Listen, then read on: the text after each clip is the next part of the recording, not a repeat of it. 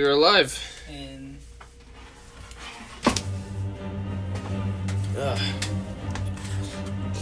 You should have a time tracker. huh? Where we go? I mean, I know you get, or it's like my mom says. She always says, I like the good stuff, and you know it's the good stuff because it's always expensive. Dang. Okay, that's one way to put it. Like anytime, like if I were to give her these, she's like, "Oh, these are really good." And you know what I would say? "Yeah, mom, they're like $30." Oh, that's why. Jesus. And ladies and gentlemen, we are back with Tom Foolery with T and K. As you know, I am your co-host Thomas Cooley, and my brother in arms, Chris Toledo. Chavez. Chavez.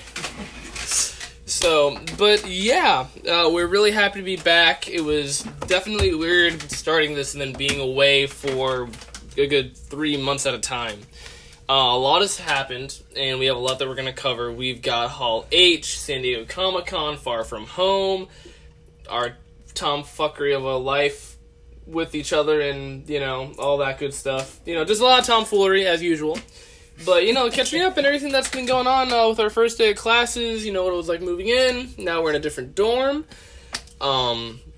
It's been a trip and a half. Lots been going on. So, how would you like to kick us off, Chris? Well, I would like to kick off, you know, with my left foot, but I can't because it's sprained. So I guess that would be a good note to start on. Yeah, I sprained Chris's ankle.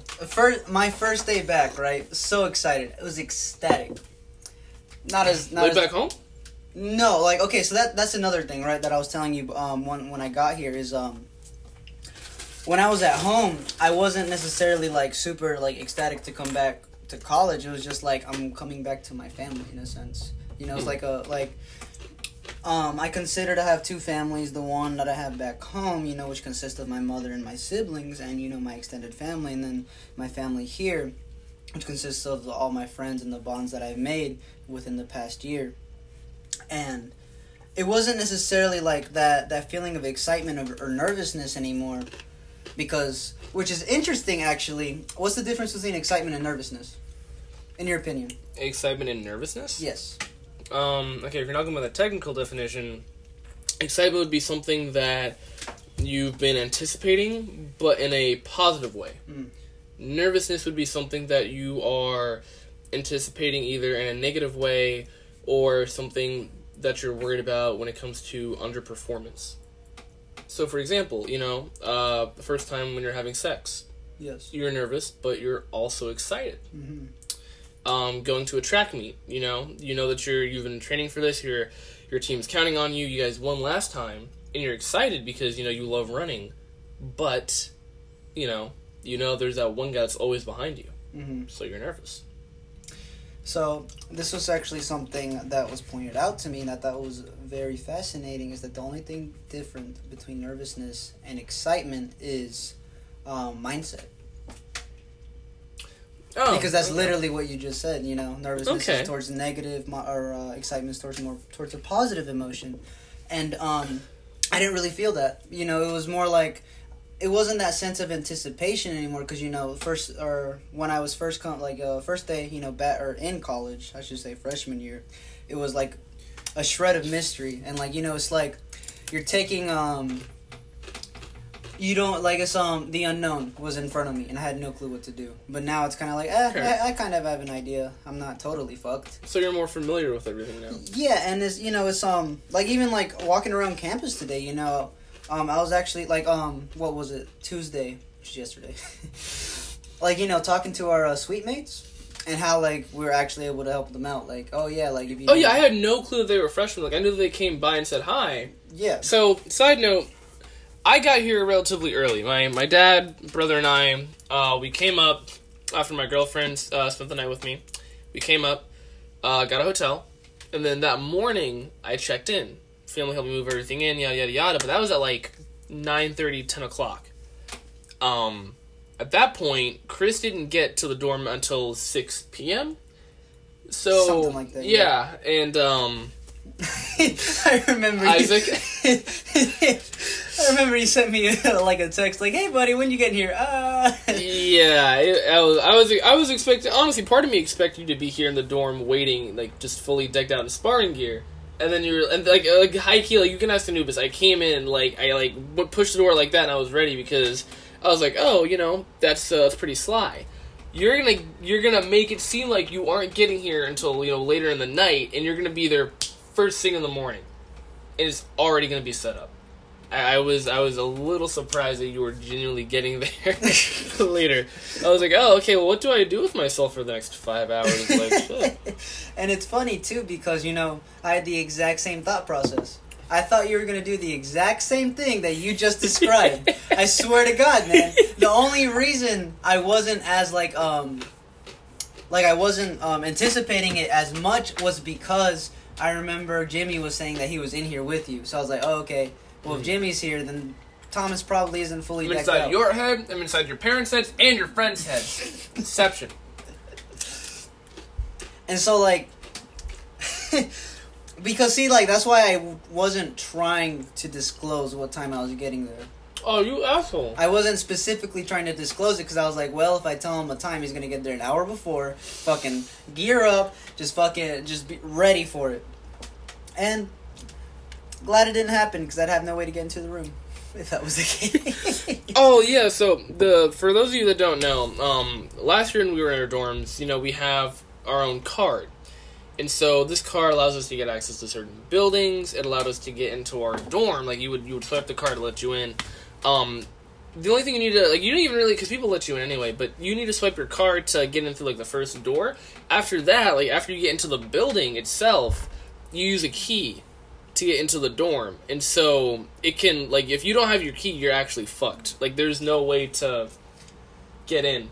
No, pretty much. And that doesn't even go for what the bathroom does. Even if you had your key, I could lock Chris in the bathroom and he wouldn't be able to get out. Which I told Thomas, if that does end up happening, I'm gonna wait. Did you try the key on the bathroom? Yep. God damn it. Me and Isaac knew, and I was going to tell Anubis, and then Isaac was like, no, don't tell him, because then he'll tell Chris, and I was like, I see what you're doing there. Fucking Isaac, man. Which side note, actually, and this is very unfortunate that Thomas didn't get to tag along, but me and Isaac actually did end up getting to go to Carowinds. It was a lot of fun, actually. We haven't actually had Isaac on the podcast, now that I think about it. If he wants to be. Remember he said he mentioned he was also busy last semester, but yeah, you got to go to Carowinds. Which, it was really nice. There's this one ride. Have you been to Carowinds? You've been to Carowinds. I've been once. My dad took me and my brother a while back, but... Okay, so I don't know if the ride was there whenever you went, but there's this ride called the Fury 360. Oh my god, yes! I got on that, right? Or it was the first time, that was the first roller coaster we got on. Oh, too. That must have been... The best part about it is... ride or die, man. That's what it fucking felt like. Jesus Christ, man. No, so, when we got there, right, there was literally no one there. It was 10 in the morning. And there's maybe, I would say maybe 500 people in the park total. And it was Thursday morning. We got there, and then, we went to the Fury. No line. What? No line. We just walked straight up the steps, and then we waited for 5-10 minutes. Got onto the back of the ride. And, yeah, we got onto the back so we could get, the final whip. Oh, my God. Yo, Thomas, when I tell you that... When we were on this ride, Tom... Actually, I still haven't even shown you the pictures. When we were on the ride, right, we were going up. And as soon as we went down, I was like, holy fuck! And then went back up, right? I left my seat, Thomas. Had the freaking bar not been there, I would have went flying. I would have been Superman for 5 seconds. Then I'd have been a dead Superman. But, it fucking scared the shit out of me, man. But, I would definitely recommend going to Carowinds because they did take down Thunder Road. Wait, they did? Yes, they took down Thunder Road a few years ago. I think it was a year ago or two, if I'm not mistaken. And they constructed a new one. It was okay. But you're really gonna take down a classic for that. Anyways, I digress. Far From Home. Before we talk about Far From Home. Oh, come on, man. You're not gonna, I was going to say you went to Karen's and I went to Tennessee. Wait, you did? Yeah, I went to Tennessee with because I didn't go with my dad. I went with my mom, her parents, and youngest brother, Jake. And so we went all that's where also I lost my phone. How could you forget that? Oh, yeah. Fun fact, right. I lost my phone. So we all went up to Tennessee, had a great time, great trip up, and so, got to see all the nice scenery. The water was beautiful as always, just got to go through a bunch of different parks and hiking. My mom has scleroderma, and she went, 2.6 miles up and down. It was great, and there was a waterfall at the top. It was beautiful. Did some rock climbing. Oh. But yeah, one day before we are about to leave to go back home, my phone gets stolen. Literally 10 minutes before we leave this stupid amusement park that I decided to take Jake to. It's like a speed track. You go through golf carts and, this and that. And I'm just like, okay, because the pants I was wearing at the time, the shorts, the pockets were shitty. So I was like, okay, I'm going to put this right in front of me at this game. I'm going to remember it, so it's going to be the first thing I see. I'll take it. This will be the last try, and then me and Jake can just dip. 5 minutes later, I realized I forgot it. And it's gone. Mom and I start calling it. 3 times it rings. 4th time, and it was on full battery. 4th time, just automatic voicemail. It got shut off. And then after, I swear to God, dude, if I could go back in time and see who took my phone, I would beat them. I would beat their ass. I would actually kill them. What's that thing, Chris, where you just, drag them by the hair and take them to a curb and curb stomp the shit out of them? What's that? A curb stomp. Yeah, fucking curb Well, Thomas, just like I did with you in Mortal Kombat. I mean, considering you fucked up my ankle for a week. Thank you, by the way. We'll talk about Yes, I want to talk about that, Thomas. Well, I already kind of did talk about it, which it's not that bad anymore. I'm telling you, man, sparring tomorrow. Spar till we drop, which you did. I mean, it was to the point where I had little tiny cuts on my back, Thomas. I mean, that's because of your white, sensitive skin. Because my white, sensitive skin. We're really going Far From Home. Oh, now you want to... Wait, what part of Tennessee, though, did you go? Because... we went to Pigeon Forge. Okay. Yeah, so we went to Pigeon Forge. I'll have to show you the pictures, too. It was a nice little log cabin. We had our own hot tub. That was nice. Oh, my God, man. It was just great. It was so great. There was a pool table downstairs, so I got to play a lot of pool. Yeah. That's something... We still haven't played pool. We did that one time at Dave and Buster's. Or did we? Yeah, we did. That is right. We did that. And I'll gladly play you again. I'm always down for pool. Actually, I completely forgot there was a Dave and Buster's, or not a Dave and Buster's. It's a different type of arcade. I forgot that was. Yeah. Man, it's been a minute, man. I forgot there was a mall over here in Greensboro. Like I said, man, it's been a trip and a half. Shit, man. Well, I guess something else before we get into Far From Home. Something else notable that you would like to mention. Happening over the break. Anything else notable? No, I mean, I got to go canoeing. I got to be with a lot of... Yeah, I did a lot of stuff. Hosted my own another D&D session campaign. My friends and I are going to be doing another one starting Thursday at 7. I got to prepare for that. But, no, I mean, I got to be with Destiny. I was just working. Nothing, too notable. Just a little, a few events here and there to catch up on. I mean, hey, unless you really want to get into my parents possibly getting a divorce, but... And we're just dropping that like a cherry bomb. Far From Home.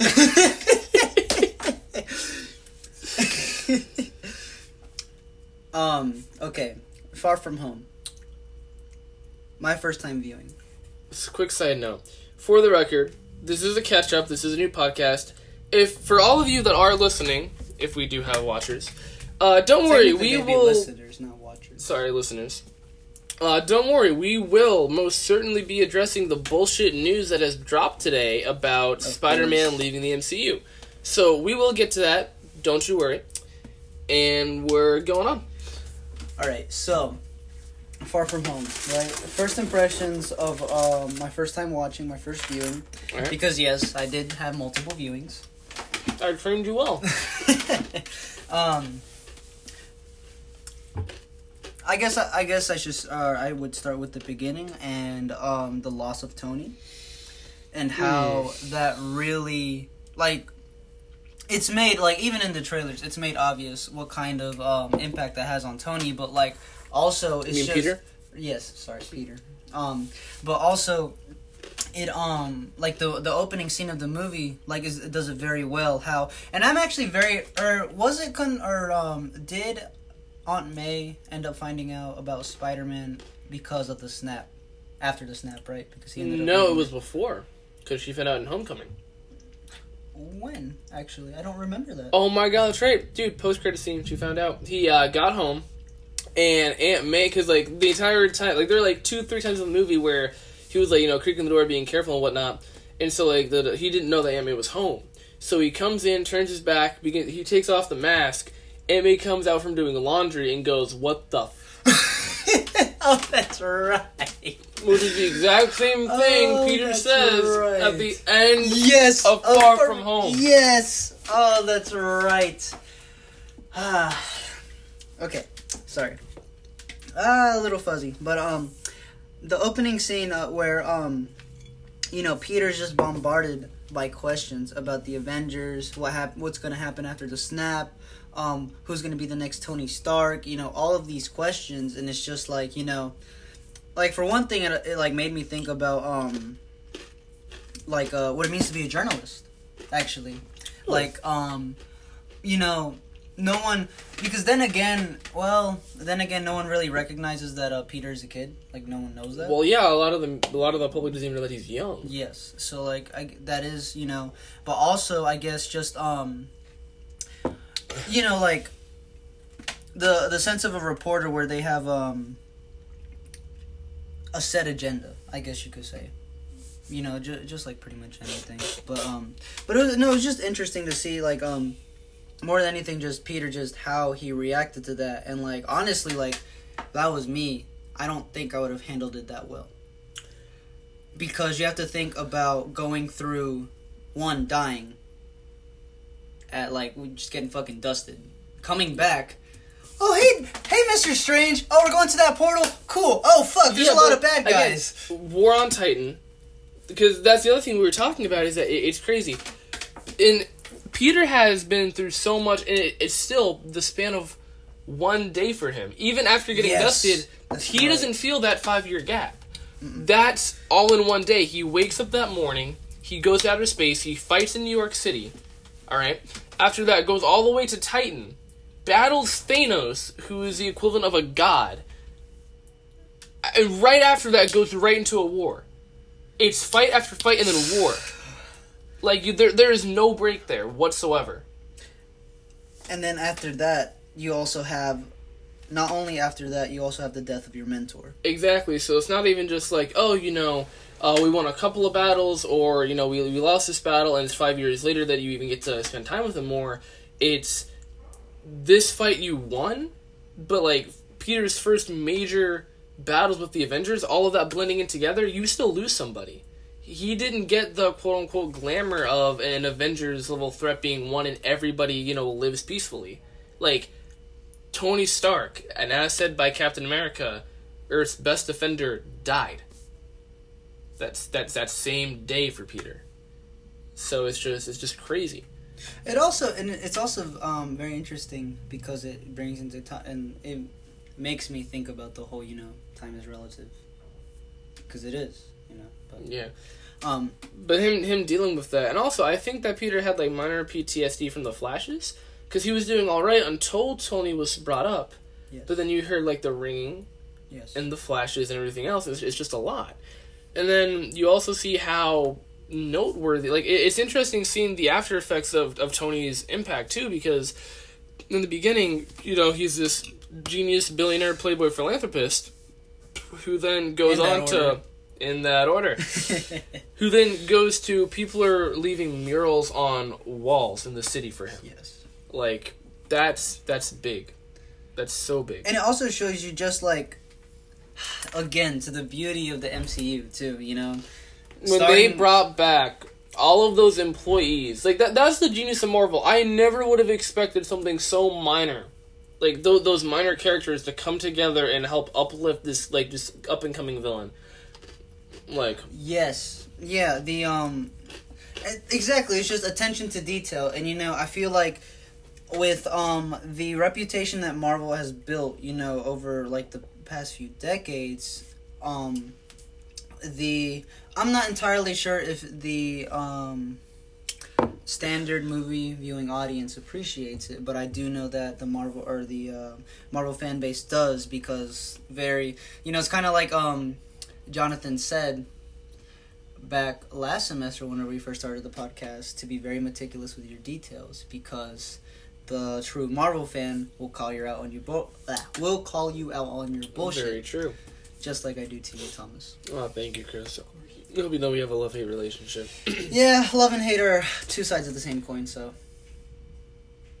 Yeah. Thinking about something, I was like, should I do when he come back? I'll just let it go. But, yeah, and then, like, and there was a lot of speculation at the beginning, with, Mysterio's gonna be a villain, this and that. What's even worse is that, like, the multiverse is still going to be a thing, but they fucking teased it. It was, like, the worst part. I was like, maybe the elementals are at least real, and they're just, and none of it was real. They used fucking drones. But, like, that is incredible. The visual effects throughout, from beginning to end, where Mysterio was good and bad, and my favorite fight sequence was when Mysterio and Peter had their first fight. But I'll get to that in a second. Aunt May and Happy. Who? Aunt May and Happy being a thing, and Peter being in the middle of that, just like, what's the difference between being naive and oblivious, Chris? Oh, hey, Happy, what are you doing here? Oh, I'm just helping your mother with packing yoga. Yeah. Like, I feel like I'd be that stepfather. And that's another great thing is that, like, originally when Happy was brought in, like, what was it, Iron Man 2? Yes. I always assumed he would be a side character, which, I mean, you could still consider Happy a side character, but he also has this, minor mentor role, which is pretty big. And again, we can get into the whole, younger, or, Tony Stark Jr. type of thing when they're on the Quinjet, jamming out the Black Sabbath. But just still, it's all just phenomenal. Oh, what did you think about Edith? Holy crap! I that was one thing I did not see coming. I knew that there was going to be something with Tony Stark's glasses. I saw a minor leak, and it was also slash theory. Yes. Because originally I thought it was just like an edit, and people were just like, oh, wouldn't it be cool if Tony Stark's glasses actually were accessed for Peter, and Peter could now see, like, through Tony Stark's eye, so to speak, or, like, Tony Stark is actually the AI. Yes. And that's his remnant. Mm-hmm. I was like, oh, shit, that'd be really cool. Like, I could see that happening. And, no, which is another beauty of it, like, it shows that, you go through Black Widow, Jeremy Renner, has his family, Cap is doing his own thing, and this, and that. And, you can tie in a lot of other stuff from Endgame. I'm going to try to focus mainly on Far From Home. Of course. Pete is 16, and he really did need that break. He needed that vacation. And it just really goes to show that even without going through the whole cycle of Uncle Ben, that, with great power comes great responsibility. Even trying to go away on a break, to get away from anything, they did such a good job of portraying the typical teen.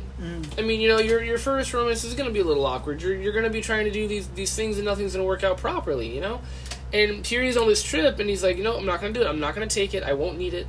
I'm going to leave it here. I'm doing this by myself, for myself. And meanwhile, he opens it up at customs saying, thought you might need this, love Aunt May. Like, the poor kid just cannot escape it, no matter what he tries to do. And it's just insane, because then even going all the way to Europe, Nick Fury is like, you are a hard man to track down. It's just, did you just ghost Nick Fury? Nobody ghosts Nick Fury. Bleep. Like, damn. And, like, that's the thing that's, like, beautiful about this movie, too, in terms of Peter's development, right? Because at the beginning, it's not necessarily that he doesn't care about being a superhero, but he hasn't really understood the full gravity of what it means to be responsible for another person's life. And that's what you essentially do whenever you go out and do hero work. And it's also like it's also very well done how they introduced that idea.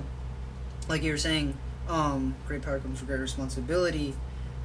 Peter has to sacrifice a normal childhood. Like he can't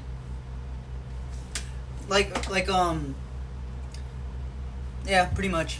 I was gonna continue on, but then I was like, I guess that really does complete my thought. I think it also sets up how people inevitably get dragged in. For example, Edith, the whole situation on the bus. He almost killed his classmate. Like, Jesus Christ. I did not see that coming. But then, like, when I learned what Edith... Yeah, so you asked me about Edith.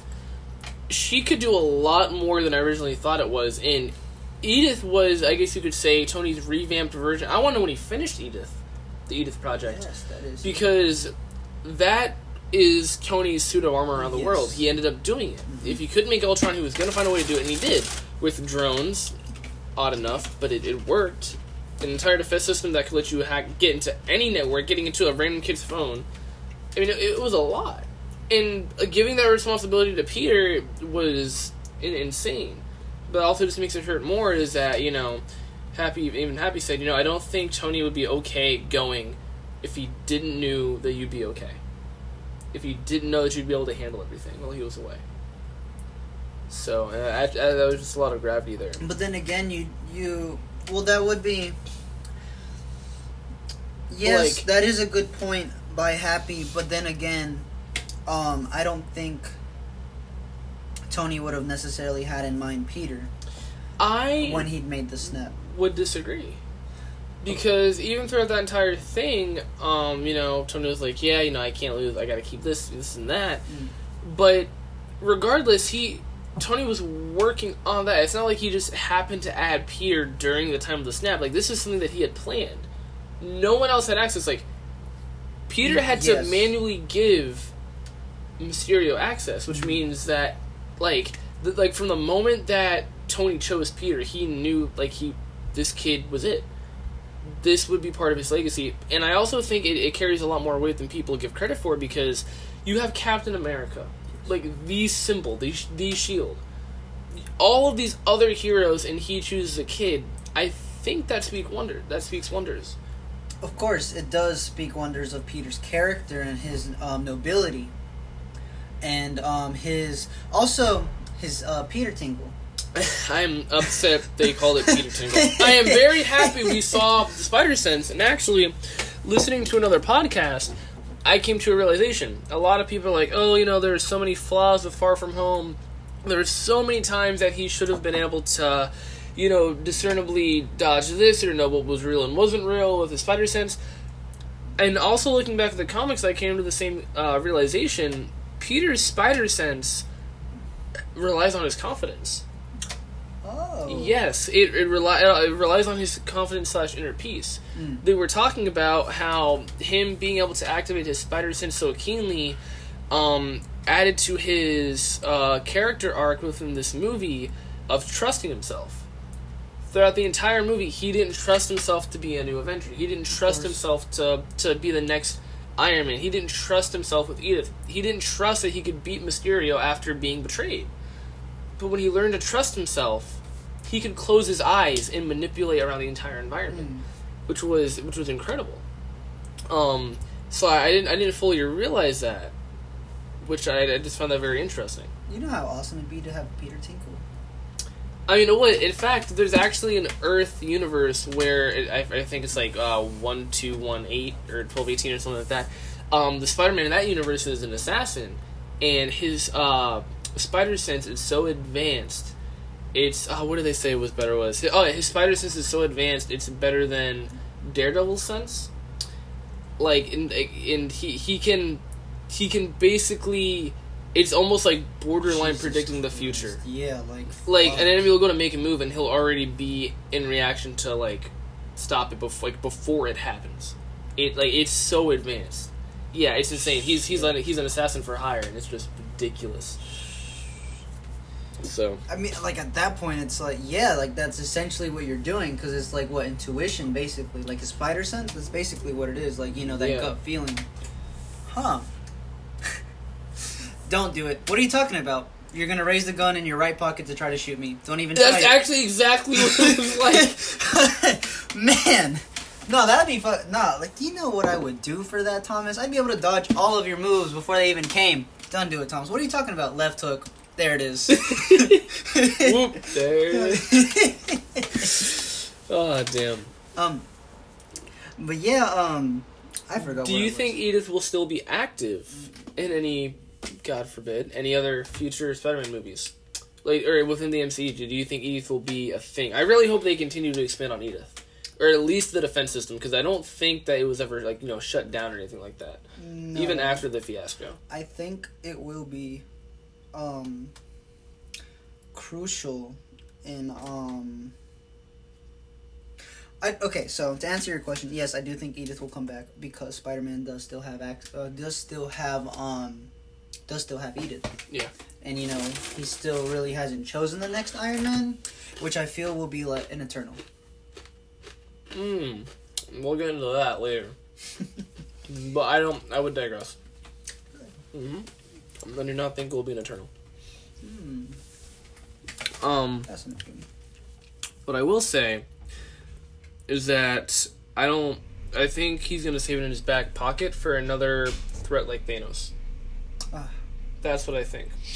And I think that after everything that Mysterio did, people aren't just going to overlook drones. They're going to be like, okay, well, what gave him access to that kind of technology? Like, how did he get that? There's going to be a lot of scrutiny. For starters. But their first fight.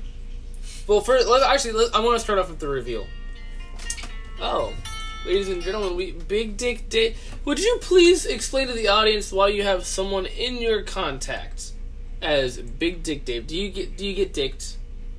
No. Are you sure? Yeah. Are you sure Dave doesn't? I'm here for you. This is a safe space.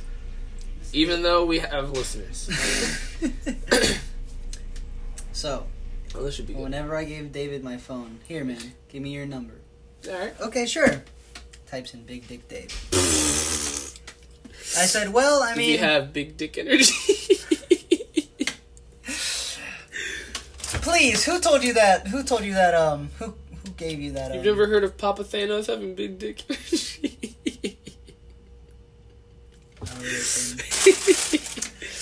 I'm sure everybody here knows about Papa Thanos having that BDE. You don't want LD, you want BDE.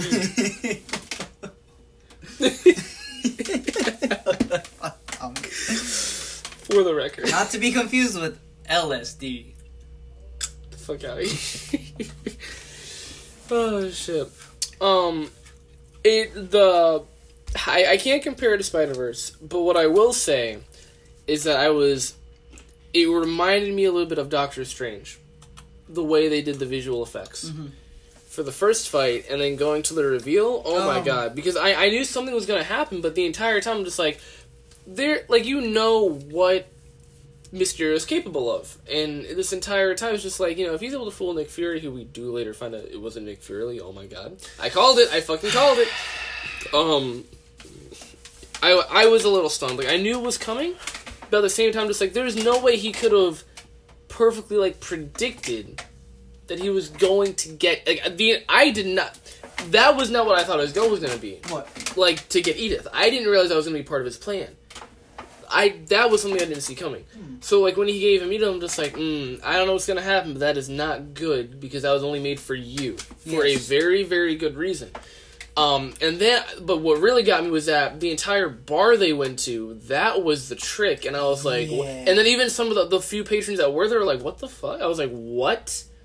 Someone got this stupid thing off me, and his whole demeanor just changed, and I was like, I gotta give it to Jake Gyllenhaal. His acting ability is just out of this world. And then I saw him in Zodiac, during break. I haven't seen Zodiac. He plays a very timid, shy, obsessed detective, and but the demeanor that he's in is a complete 360 of anything confidence. It's just I have come to respect him as an actor, and I really hope that they are not done with Mysterio and put him in more movies. which we don't again forget to bring issue. up Sinister Six. Yeah, yeah. What do you?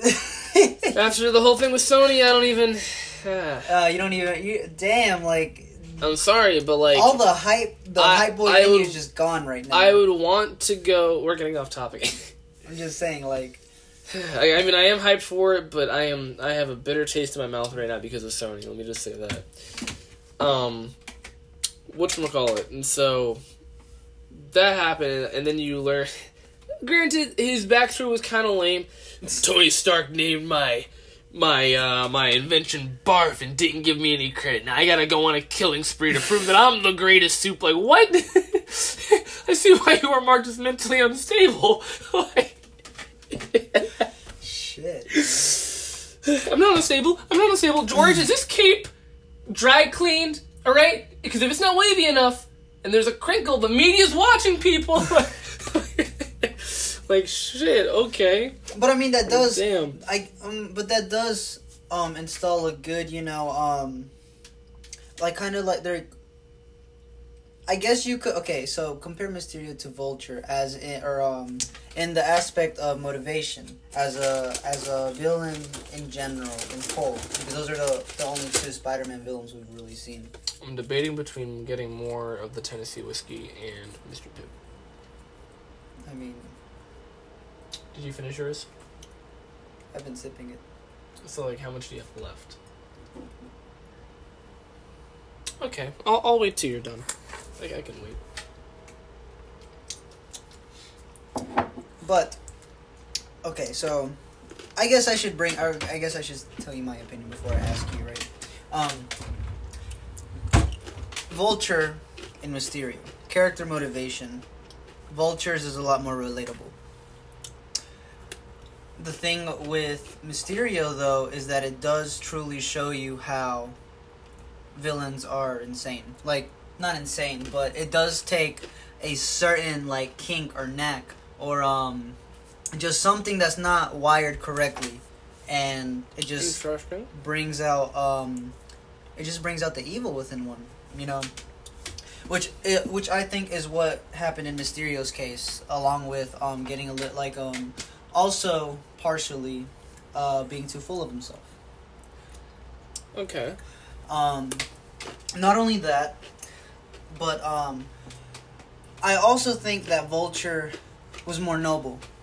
Oh, without a doubt. I like Vulture. I like him as both a person and a villain. That's what I'm saying. Like out of the two, out of Mysterio and Vulture, I do like Vulture more as a, I like Vulture more as a villain and as, the antagonist than I do like Mysterio. But out of all the villains, out of all the villains in the MCU, like, Mysterio, like... I liked his philosophy as to why he was also doing it. Because it really, and I think it also relates to today, people are willing to believe anything. Yes. Like, it's not, you couldn't even call it gullibleness. It's just like, if you're presented with something at face value, it's quite amazing how many people will take it at that face value. Mm-hmm. Until something bad happens. Yeah, like communism. I mean, the world's never seen true communism, but we won't get into that. That is true. But, that's a whole other topic for another time, Thomas. Next week on Tomfoolery with T and K. Discussing communism, capitalism, and anarchy. And no, folks, anarchy and chaos do not mean the same thing. Thank you. However, they can be correlated. Sip on that, atheists.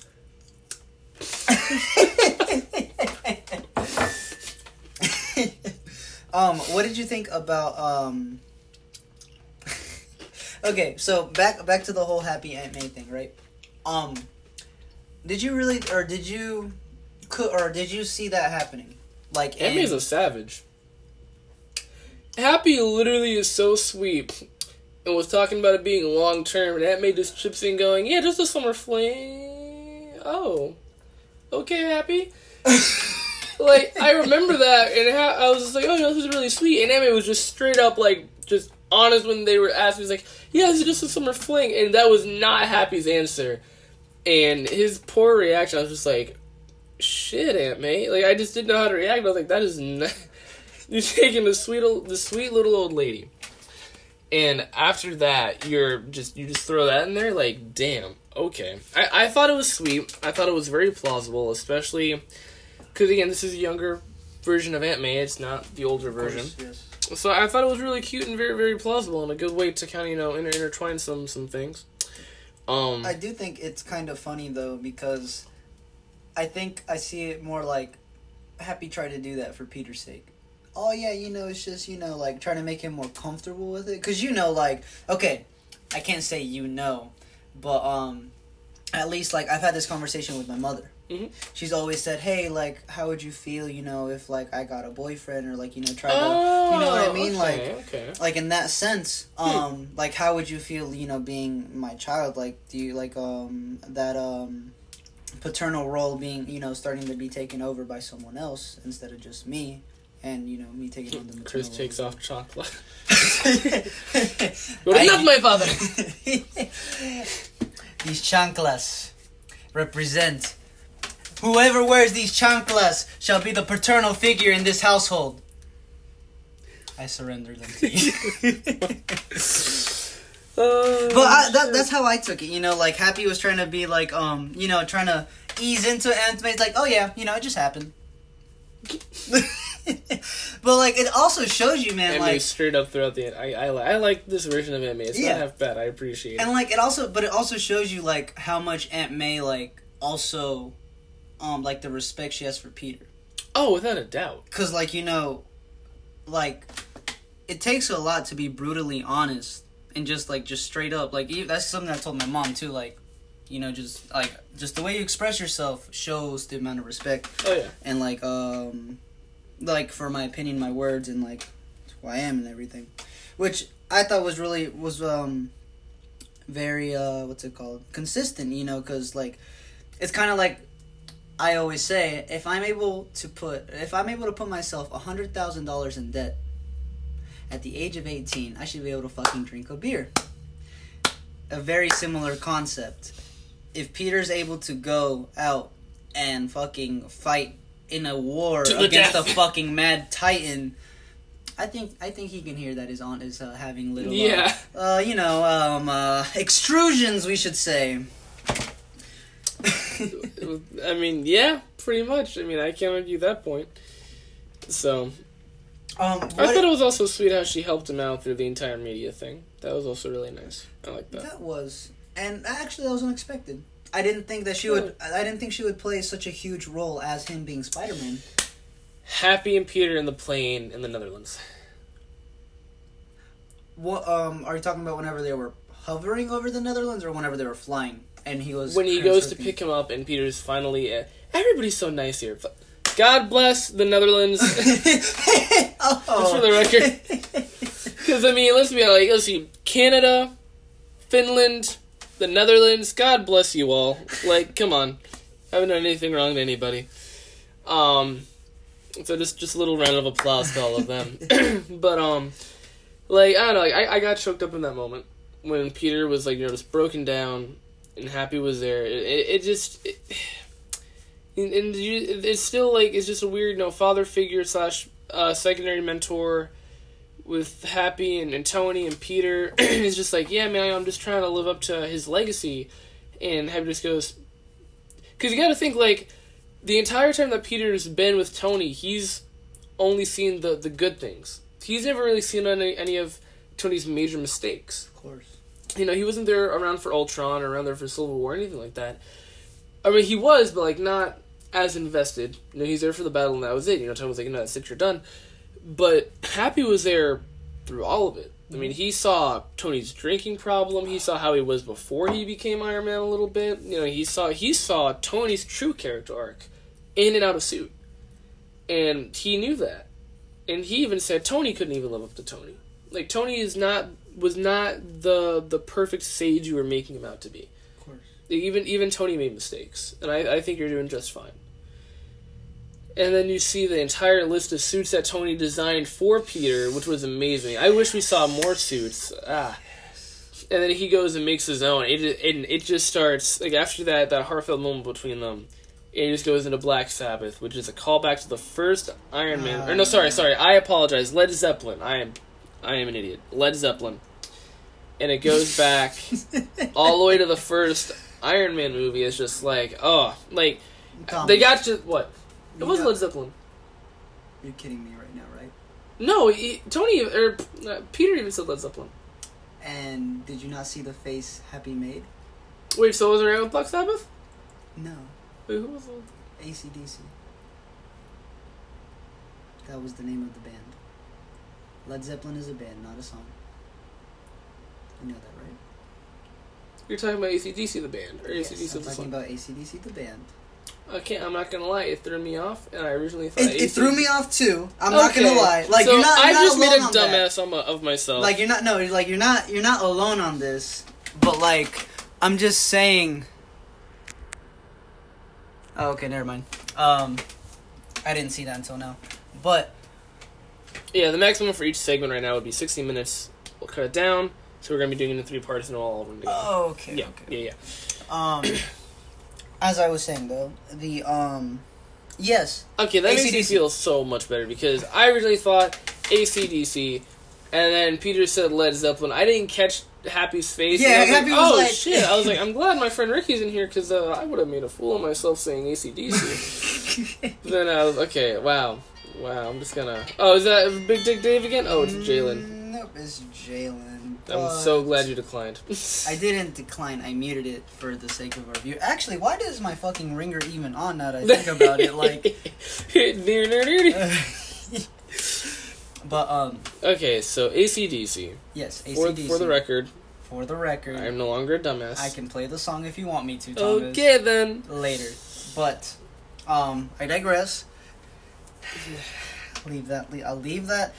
Thomas. Okay. So also, I guess another noteworthy thing. Oh, this should be good. Over the summer, I actually started listening to a lot of classic rock. Took you long enough.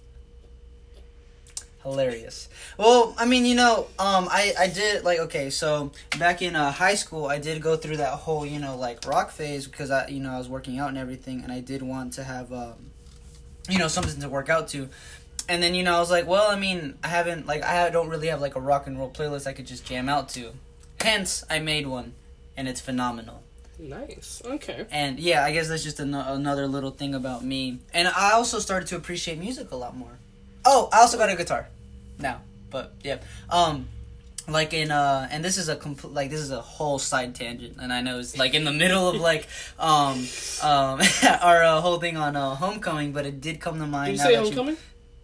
Far From Home. You did the exact same shit. Don't. I don't think I've done it on this podcast. Not on the podcast, but in general, in If life. they didn't hear it, it doesn't count.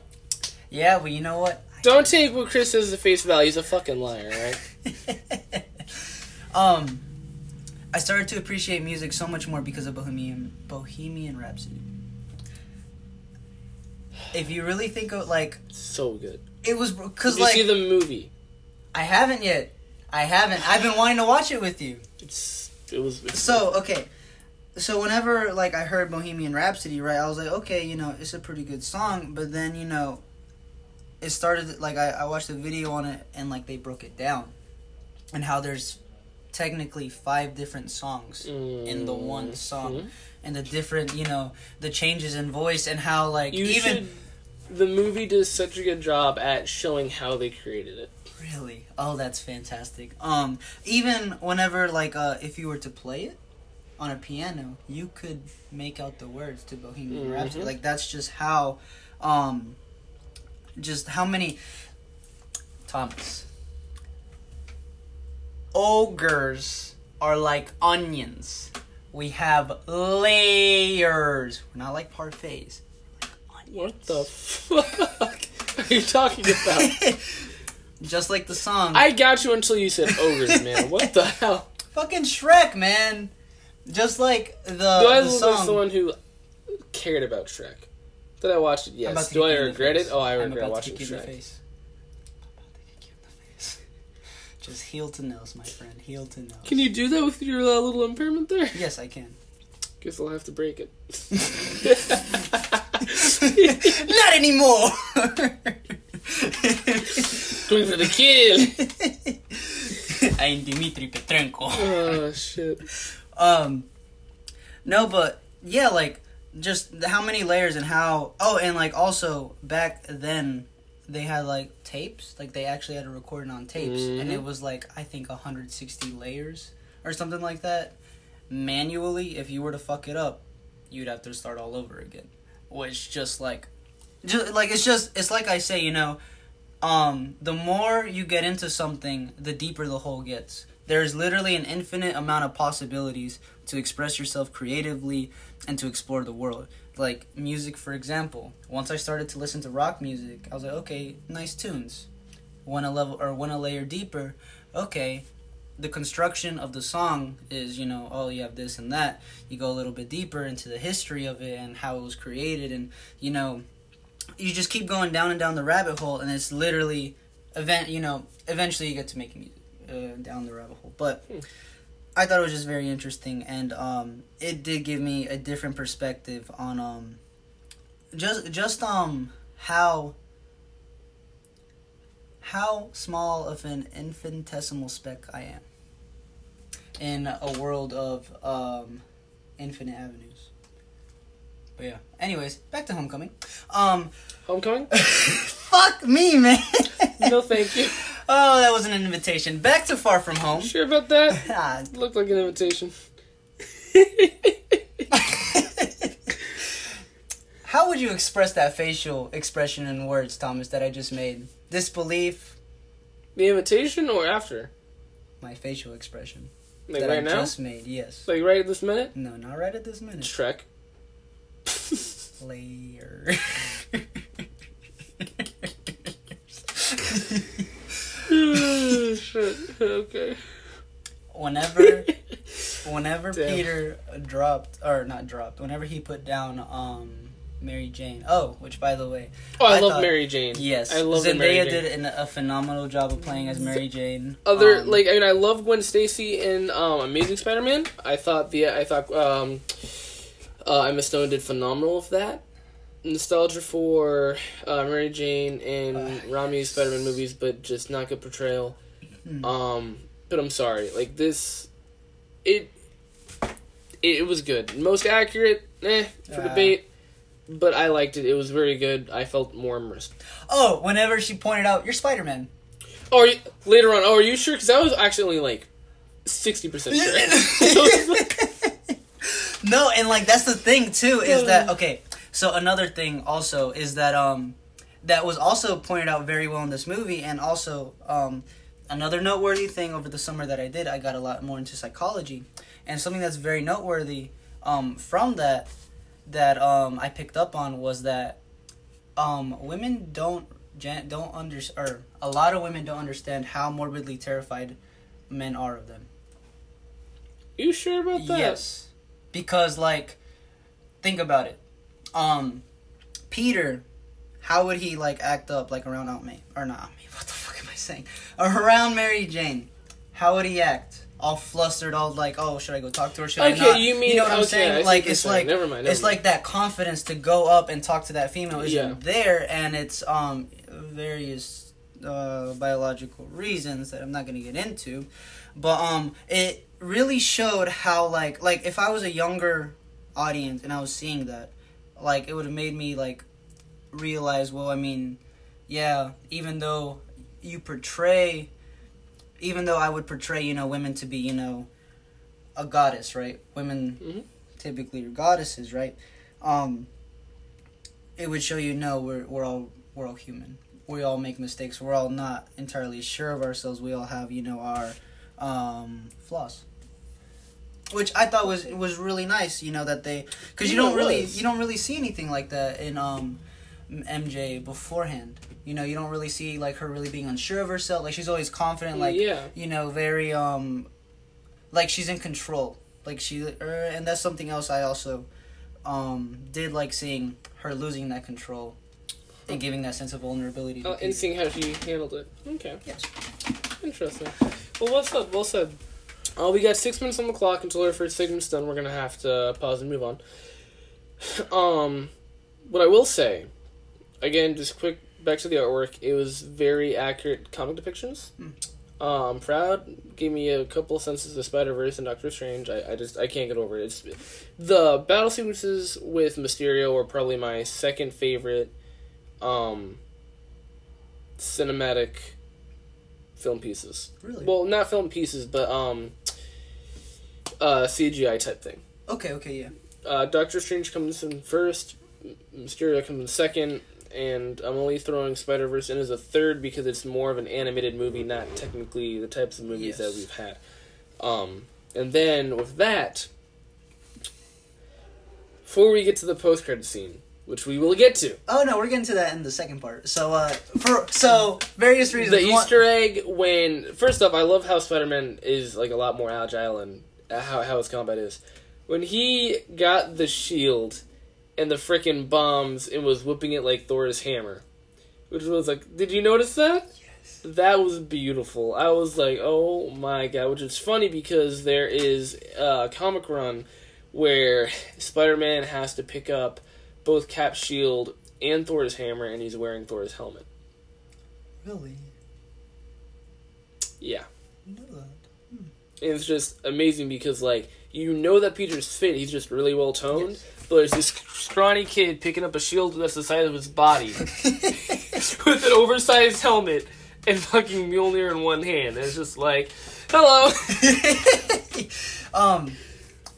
I don't want to ask that question, partially to entice our audience, if we have one. I like that. To tune into the second part. But 4 minutes on the clock. Second part, we're gonna delve a little more into if Peter is worthy and the post-credit scenes. Okay. Fair enough. That I would like to get into, I should say. Oh, no, definitely. I'm trying to think of what else, because like I said, I called it for that towards the end. I just want to know if Mysterio's alive and if Edith was hacked, because, oh my god, towards the end, Mysterio did Peter so fucking dirty. I didn't see that coming. I'll admit, I did not see that one coming. We'll get into that later. But just everything coming to a close in Far From Home was spectacular. I loved what they did with the elementals. I love the drone idea. We still have those ex-employees that are still out there. Yes, they are. So we don't know what's going on with them. Which, like I said, possible Sinister Six. They could come back. Yeah, and I would really hope. I think after we finish talking about Far From Home, we should go straight into the bullshit that is the Sony Disney deal complication. Of course. And then we can go into other things such as Hall H and Eternals and everything else.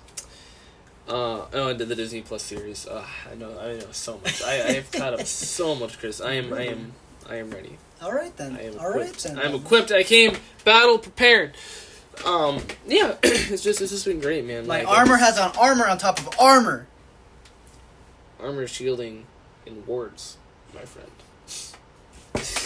So, but yeah, we're just gonna pause here for a minute while we go into segment 2. And we are back. Obviously continuing our segment.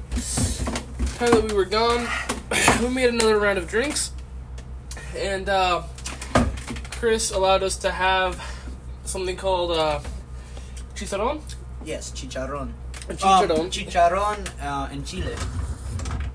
Basically, That is a lot harder than I thought it would be. Jesus. I'm telling you, man. And okay, for any of our viewers out there, the secret to a everlasting life. to a spicy pepper, the way you know if a pepper is going to be hot is, for example, you know what that's made out of, Thomas? Jalapenos. I fucking love it. The way you know a pepper's hot is whenever it has lines, almost like brown lines down the side. They're more like, I'd say tannish brown. I like bean butter. Huh? I like the bean butter mixed with it. Oh yeah, yeah, for sure. I mean, I like it either way. It gives it like simmers it down a little bit too. But yes, while we're getting our asses burned, well, no, that'll be later tonight, right? But fuck off. I told you, Thomas, you're gonna enjoy it, but your other hole is not. Back to my question. What was? That I was gonna ask at the end, but since we're running out of time, in your opinion, do you think Peter is worthy? I think Peter is worthy of wielding Mjolnir. Mm-hmm. And if he's worthy of wielding Mjolnir, he's obviously worthy of wielding Stormbreaker, right? Or do you think that's also an entirely different in and of itself? I think without a doubt Peter would have been worthy, but I think he has to go through a bit more coming of age. Yes. So that he is at peace within himself. Okay. Kind of like what happened towards the end with Mysterio. Yes. I think in that moment he would have been worthy. Before that, and after the death of Tony Stark, no. Okay. Do you think that... Okay, this is a side tangent back to Age of Ultron. That Captain America, the only reason... And also call back to Endgame. The only reason he was able to pull the hammer and to move it to move it like in air and everything was because he touched it in Age of Ultron. Oh shit. I never thought about it that way. Because, like, think about it. You don't know if you're worthy if you don't try to pick up the hammer. Therefore, you don't know if you can, like, move it around with your mind if you don't touch it. Like, without picking it up first. I mean. No, I would have to agree with you on that one. Without a doubt, that never occurred to me. Yeah, no. If it wasn't for that moment in Age of Ultron, I don't think Cap could have done that. Do you have any more? Any what? Like the beads. I have a few, yeah. Yeah, you want it to up? No, I mean, they're pretty good. Here, man. Thank you. If you want, you can add a little bit of chicharron onto it if you want. I already have some. Sounds good. But yeah, okay, well, honestly, I Feel it in my think... stomach a little bit. Just hot. That's another question I want to propose. Do you think that being worthy comes down to the... Are you gonna have some more? I don't want to use all of it. Go ahead, man. Do you think that being... You good? Yeah, I'm just... Do you think that being worthy comes down to the individual or to the will of the hammer? And... Hammer is not sentient per se, so it does not have its own will. Which is what I was about to get into. If it was the will of the hammer, then what is imposing its will on the hammer? Like the Odin Force, or you know what I mean? Like in that sense. You could argue Odin Force, actually. But like I'm saying, like, do you like? I guess I should say MCU canon is Mjolnir or is picking up Mjolnir recognizing that you yourself are worthy. It is testing to see if you are worthy. I don't know if it would be recognizing. Okay. I feel like you can only recognize it more. Like, I mean, question for you: do you think Thanos could have lifted the hammer? No, because I don't think he would have lifted the hammer because he was more so lawful evil. He imposed his will among the galaxy. You're really getting the D&D terminology now, but yes. And he imposes his will upon the galaxy and didn't really care about what anyone else had to say, just fucking murdered him. So, yes, I would say that Thanos is not worthy of Mjolnir, of wielding Mjolnir. By his own standards, definitely, because Thanos thinks, thinks highly of himself. interesting. Which the reason I ask is because if, this is a whole, headcanon, right? If Peter were to pick up, or were to try to pick up Mjolnir, if he himself didn't recognize that, or if he himself, before the final fight with Mysterio, if Peter had to try to pick up Mjolnir, at that point, do you think he would have been worthy to himself? Like, even if he himself hadn't been he hadn't considered himself worthy, do you think he was worthy enough to, pick up the hammer? Because the hammer was, imposes its own will per se. We just say per se, right? I think so. Okay, well, interesting. I'll have to look a little more into the Thor comics then. But Without a doubt. the highlight of this podcast. Oh, this should be good. Your mom. My mom! Where's that from? Hi, mijo. It is so great to be here with all of you. No, what is that from? My mom! What show's that from? A regular show. Give me something more challenging. Yes. Okay, first of all, you fucking peasant. I just wanted to make sure that you resonated with me, okay? Second of all, highlight of the show, end credit scene.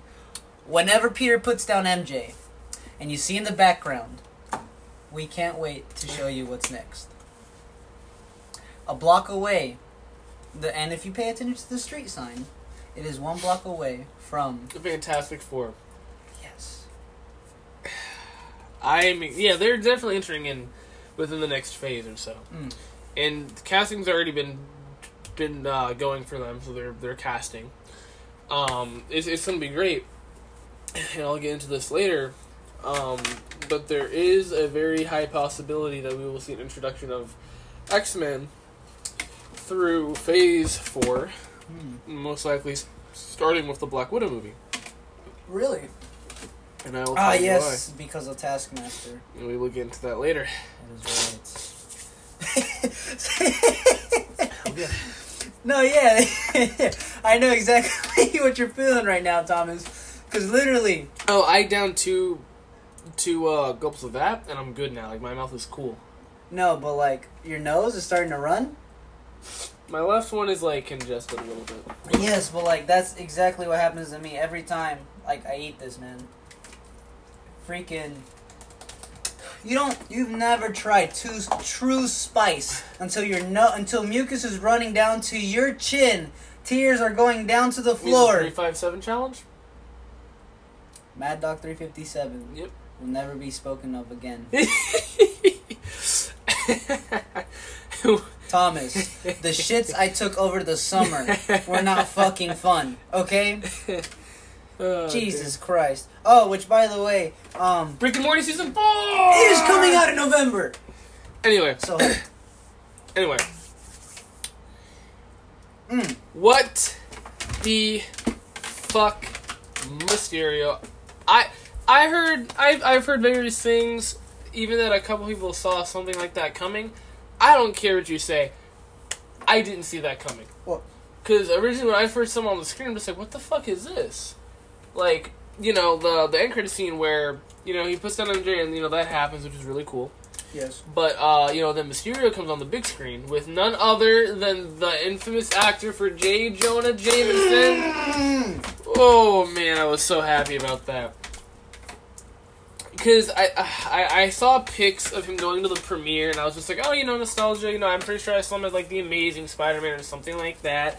No, he is back, ladies and gentlemen, as J. Jonah Jameson. I am so excited. But yeah, I saw that, and it just really shows you the trickster role that Mysterio played. Being able to trick audiences into thinking that Spider-Man was the one who ordered the drone attack. And I was just like, this changes everything for the MCU. You good, bud? Fuck you. You're sweating a little bit. Okay, first of all. First of all, what? You know, I get it out? You know, You gonna get out your panty, hyena? you know I fucking sweat easily. Second of all, God fucking damn, that shit's spicy. Oh, man. Reminds me of the fucking Mad Dog challenge all over again. There's nothing like that. Don't even go It there. reminds me of it. About to Reminds me of it.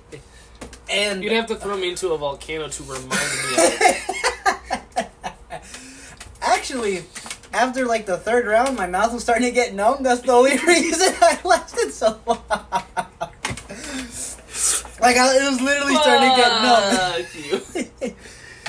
Yo, is it really getting so hot that my glasses are fogging up? Yes, you're sweating. Yo, that's crazy, man. Alright, anyways, moving For on. you goddamn sweaty. Jesus fucking Christ, man. I don't understand how you sweat so much. Because I drink a lot of water. Now, when I saw James Jones, James. James, when I saw the man on, okay, first of all, it was an Alex Jones reference, which I thought was fucking hilarious. You know who Alex Jones is? No. Oh, buddy, the frogs are gay. The water, the chlorine in the water is making the frogs gay. No. Yes. Because no, that's why. Like when I saw it, I was like, yeah. Like literally, I screamed in the movie theater. I gave no fucks whatsoever. I've trained you well. And not only that, like after that, and like I saw it was an Alex Jones reference. It just brought my heart grew 3 times bigger that day. See, we're combining references now. Oh yeah. Absolutely adored it. Not only that, but also like you were saying, the whole Mysterio giving away Spider-Man's identity, did not see that coming whatsoever. Okay, Rick. Totally fucking. Thank you, Morty. Totally fucking. God damn it! I walked around. You did. Totally blindsided me, man. Because I didn't think Mysterio would go that far out of spite. Well, no. Let me rephrase that, actually, because he fucking did. Because I didn't. Literally fucking, huh? I didn't. No, but like, okay, but I say that because, like, yeah. I say that because, like, you have to think about what, We're good. what, Mysterio did in the movie. Like, he literally did all of that out of spite because of look, what Tony Peter, did. I really liked you, and now you're making me kill you. What do you mean he's making you kill him? Gosh, Jesus. But, like, that's the thing, like, he did it out of spite because Spider-Man ruined his plan to, do whatever the... Yeah, you ruined my plan to be the world's greatest superhero, so now I'm gonna ruin your life. Like, fucking, okay? And making him a fucking international terrorist at that. Like literally, freaking Spider... Who has last now, Spider-Man? Which, how did Mysterio get that recording if he That's what I'm saying. Taken away from him? Exactly, because at the very end... Because even one of the lines was from the very end, he asked Edith if all illusions were down. So that's why I'm very skeptical what's going on with Mysterio. And I also find it ironic that they never showed like a body being taken away or anything. So I don't know what's going on. Well, obviously it was done intentionally. To keep us guessing. Yeah. Curse you, Vandahar! Call of Duty reference. I don't know what it is today with references, but Can we talk about how I was right? This entire time, I called it. It may not have been an endgame, but it was at the end of Phase 4. I called it. Alright, I will give you props, Thomas. If Lawrence was here, he would bow. Shout out to Lawrence, by the way. Miss you, buddy. If you don't listen to this, we're gonna hunt you down and find you. Yes. We'll probably die in the process, but and pillage your body. I don't think we could pillage your village.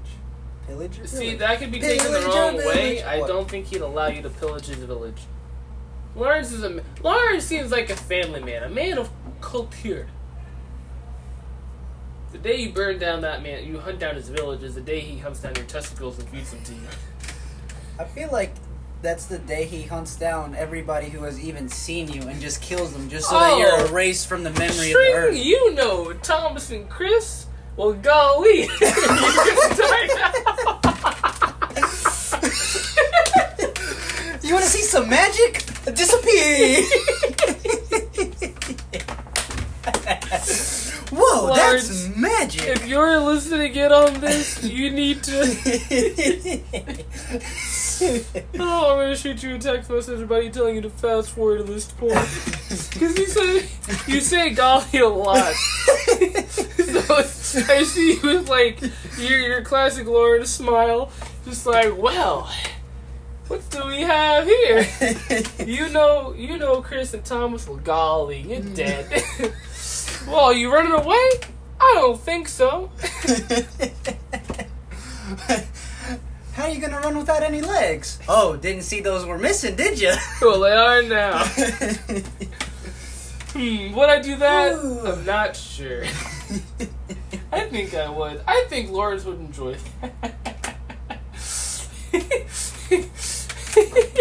Now entering Lawrence Price Webb, the first Avenger. Oh, the anti-hero of A&T campus, everybody. Oh shit, Lawrence would be Jonathan Bartholomew from Breakpoint, from Ghost Recon Breakpoint. Oh, well, that's great. I'm a ghost too. I would expect nothing less. Goodness. Which, by the way, another side tangent besides the one we're already on. Watch Thomas and I watched the all the gameplay for it. Ghost Recon Stormbreak. Looks absolutely phenomenal. I am currently under an NDA, so the only thing that I can say is that I got to play the Ghost Recon Breakpoint Alpha, and it exceeded a lot of expectations and dispelled a lot of negative connotations. I recommend getting it. I know I'm going to. Interesting. And no, this is not an ad. We don't have any sponsors. Hashtag not sponsored. Oh, damn. Anyway. Just talking about shit that happens in our lives. Damn straight. And my nipple just got flicked. Moving on. My lord. Where do you... okay, so... Obviously, Fury got snapped as well. Do you know where he was? He was in a, wasn't it a Kree base? No. Do you know what Sword is? No, actually. Sword is S.H.I.E.L.D., but in space. And they preemptively strike or do preemptive defense against would-be threats ever since Infinity War. Sword is, it's kind of like how Captain Marvel and everyone out there is a sword, and then Captain America and the Avengers are the shield. Really? Yes. Mm-hmm. So I think that was the beginning of Sword. Yeah. Oh my. I'm so excited, dude. Like, when I saw that, at first I thought two things. I was like, I don't know where this is going, whether they're good or bad, whether they got body snatched or not. I fucking called it, and I was so happy. I was literally in the theater going, yes, I was right. When I saw that, I was like, you're fucking kidding me right now. You're fucking kidding me right now. That's all I could think about, Thomas. Fucking kidding me right now. Oh man, it was just beautiful. One of my favorite post-credit scenes. Like, I loved it. I think the only thing that could have topped that was in the very beginning of phase, 2? No. Shit. Either the end of phase 2 or the beginning of phase 3, when, the first sign, or I guess I don't want to say sign, the first caption appeared, Captain America will return in the Avengers. And we were all like, oh shit. Or something like that. I can't remember. It was like, so-and-so will return in the Avengers. Or Iron Man will return in the Avengers at the end of Iron Man. Was it? Yeah, at the end of the first Iron Man, wasn't it? No. Because, I don't know, I have to go back and check. But I remember seeing that and just being like, what? Yeah. Like, the Avengers, this is a thing? Like, alright. And then, wait, the Avengers is a thing? And then the trailer comes out. It's just like, oh, shit. And see, like, that's, like I said, man, and it's also really fucking scary, too, like, if you think about it. Like, Marvel knows how to manipulate the audience to get them, like, super, like, excited and hyped for the next film and, to build a continuation off of it. Like, yeah, something Sony wouldn't know about. Such a bitter taste in my mouth. Continue. I think it's, like, partially concerning how well they can manipulate the audience. Because they can always use that in a malicious intent. But we as loyal fans, Marvel would never do that. You know what the Nazis said? Stop. Right then. Stop. Jesus. Okay. Okay, point made.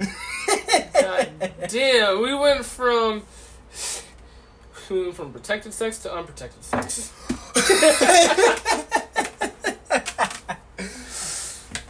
Don't know what you're... Wait, there's such thing as protection?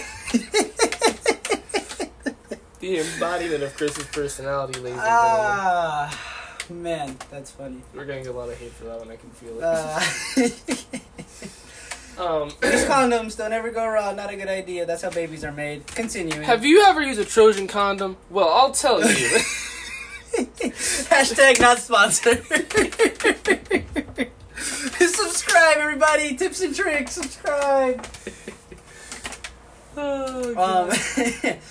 Well, rolling into that, Thomas, would you like to break the news?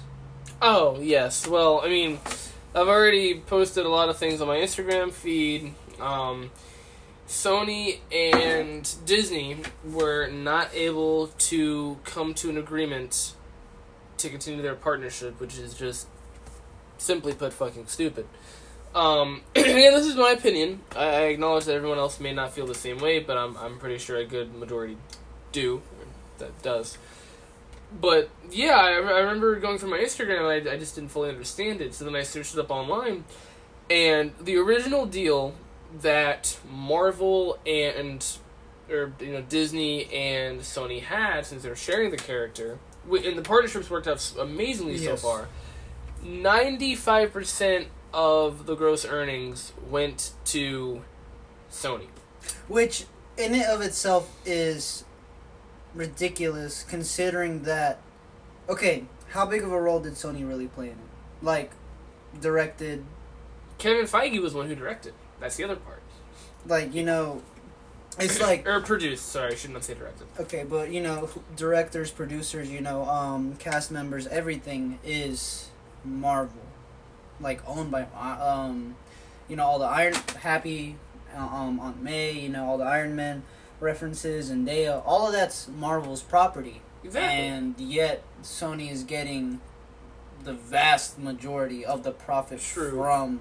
Also because originally, and again, so... that's why they acquired Fox, so they could get their rights back. Their rights and their film rights, which I didn't fully realize.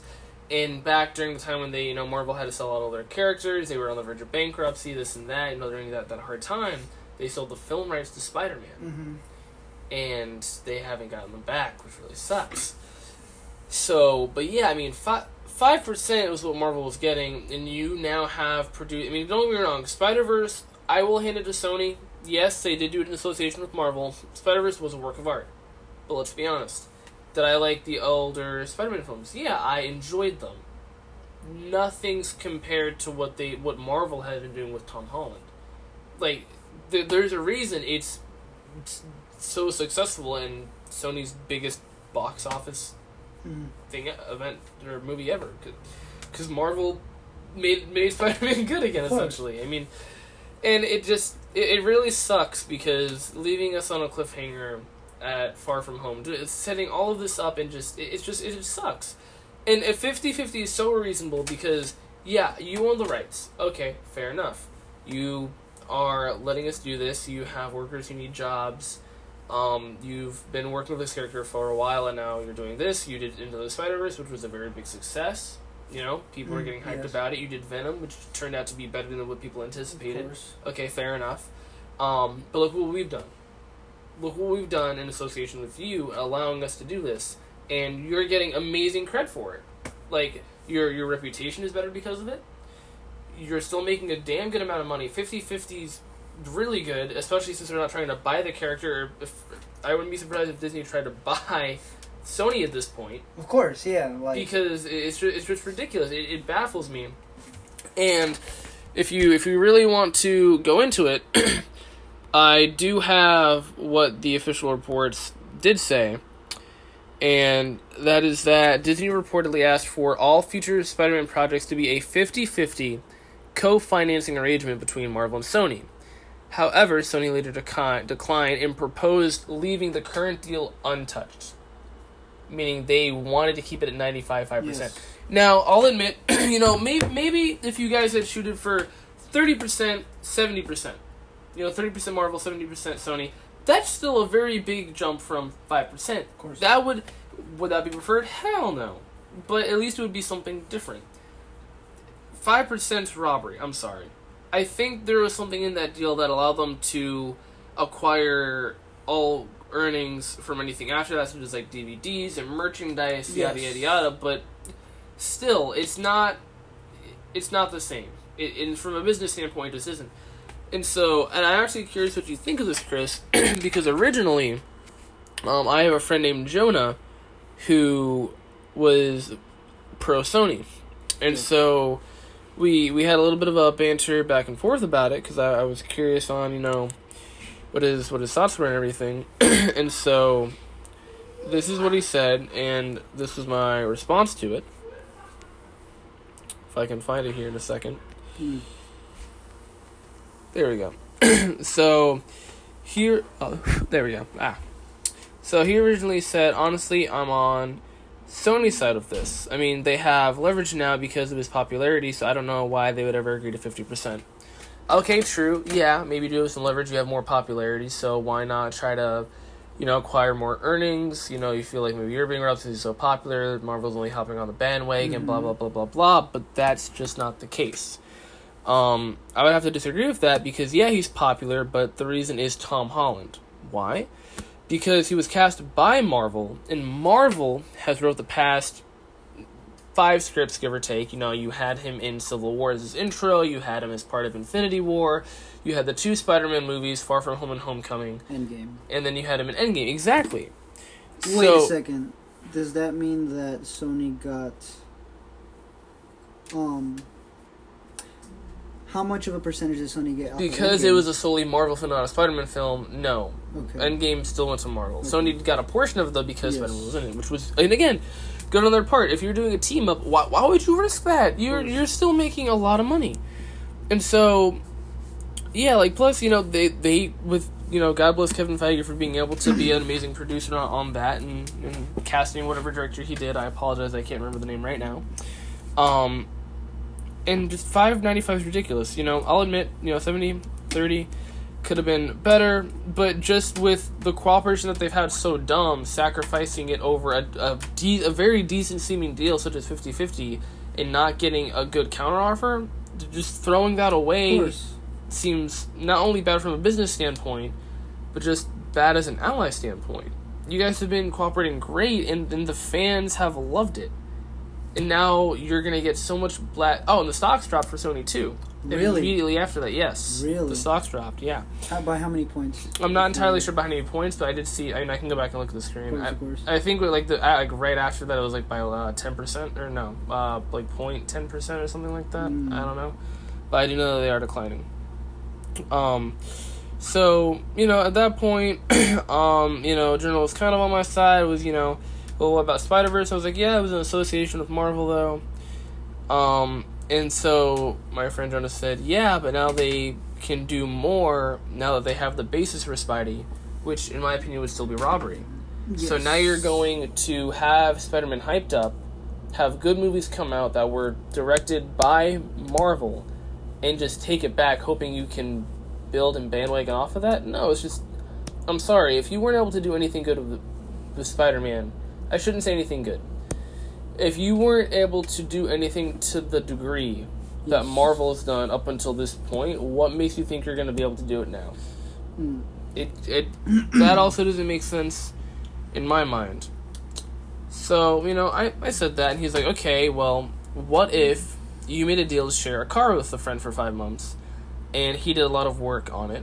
Would you think that he deserves 50% of the car? Which I thought was an interesting way to put it. Yes.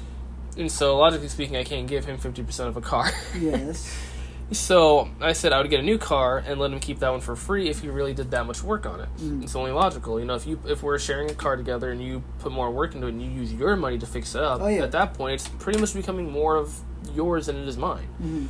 And if I were to move, I'd be like, well, it wouldn't be fair to take this away from you after everything you've invested. Of course, yeah, all the time and money, yes. Exactly. It just wouldn't be right. Maybe I can take the car to drive up to wherever I'm going and then, have someone bring it back down to you if that had to be the case. But either way, you still deserve the car. So I was like, yeah, I was like, well, it's like, well, what if they added a muffler and this and that? And I was just like, eh. So I said that point. I said another main point would be the character is not... This is another main point for me, and I think fans can agree with this too, is that the character is not Sony's. It's Stan Lee's, and they only sold the film rights because of the time period and that they were in. And now they're doing great. So I said, what if you... For example, Chris, I'll use the example with you, alright? So what if you had an idea and needed that money to pay rent or something else survival-wise? Like you were in a really tough spot and you just needed the money bad. So, okay, so you sold me this idea. You sold me the rights to it, and I became rich off of this idea. Like, I prospered off of this idea because of what I was able to do with it. So, would it be wrong of me to hoard all of that money and not share any of it with you, knowing that I only got to where I got because you gave me that idea? Morally wrong or socially wrong? Both. Socially wrong, no, because you commercialized it. You were able to give it out to the people. Say I had the idea, but you had the resources to bring it out. Okay. Morally wrong. Yes, if you didn't give that person with the original idea any credit, yes, it is morally wrong. From a business perspective, no, it's just one of the it's just how how business works. A good example of that is Tesla and the light bulb. Tesla, or I can't say originally invented the light bulb. There are many iterations, but Edison basically took Tesla's model and commercialized it. Therefore, Edison is now is credited for making the light bulb. In reality, it was just Tesla's idea. But so I would say morally wrong, yes. From a business perspective, no, because business can be very hard and But they were in a partnership together. Yes. Does that change anything? If you are in a partnership, so say like me and you were partnered, you had the funds. Hey man, do you mind helping me out? I have this idea. Do you mind helping me out investing in it? Yeah, sure, of course. You make a bunch of money off of it, okay? At that point, if we're partners, and like originally you said, okay, well since I have, I'm putting all of it in, I'll give you a small amount. Okay, that's fine. That works out. I get into my own side endeavors. I come back and, continue to work with you. And, we collectively make a bigger, project, a bigger, more money, more revenue and everything. At that point, I would want to renegotiate because just like you bring a lot to the table, so do I. Exactly. And it's almost also like a form of respect and a form of yes, a form of respect is the best way I could verbalize it. Because even though so in this scenario with Sony, even though Sony does have the rights, and Sony does have leverage, and I do understand, with the success of Venom, with the success of Spider-Verse, and they most likely gonna bring in Carnage, with the whole Venom franchise. They could probably tie in Spider-Man something into there. And I think also just I think because they have leverage, they think they can get away with it. Like it's almost as if they haven't completely calculated their moves like in chess. Okay. Right? They have the board set up, but they're not executing the setup correctly, I should say. In my opinion, of course, I'm not a head of Sony, so I can't really say if that's fucking right, but I mean, yeah. Is that were those the last thoughts that Yeah, pretty much. That's all I had to say, and I'm glad you brought up those points. How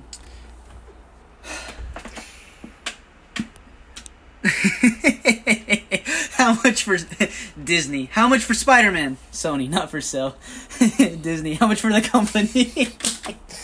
I mean, hey man, you gotta be careful. Oh, I'm getting that company. I mean, I'm just saying. I mean, but see, at that point, do you think Disney would be considered like a monopoly? See, I was thinking about that. Because like that's pretty. Sony pulls Spider-Man from the MCU. Stanley in heaven. Don't make me go down there. Oh, rest in paradise. The hate memes are flying, dude. Oh, thank you, Leonardo. He also shared it. Okay, so also, I think we should bring that up real quick too. yes, for the viewers out there, if you're not aware, as of what day is today? The 21st. As of August 21st, 2019, the Amazon rainforest has been on fire for the past 16 days, and it hasn't been talked about whatsoever. And there's nothing nothing has been done about it on Brazil's part. If anything, they've escalated it by pursuing more capitalistic endeavors than really preserving the rainforest. The Amazon rainforest supplies 20% of all the oxygen on Earth, 10% of the biodiversity on Earth, and 10% of the biodiversity, and I think 20% of all species on Earth too. Most likely. Not only that, you also have tribal tribes in the Amazon rainforest, and it's just and the Amazon rainforest has also been getting cut down due to logging, and also for I think soybean farms. Really? Yes, actually. And the thing about that too is that the Amazon rainforest soil is not that nutrient dense. It isn't. No, it isn't. It's like the top layer is somewhat nutritious, but below that, not necessarily. No, it's more.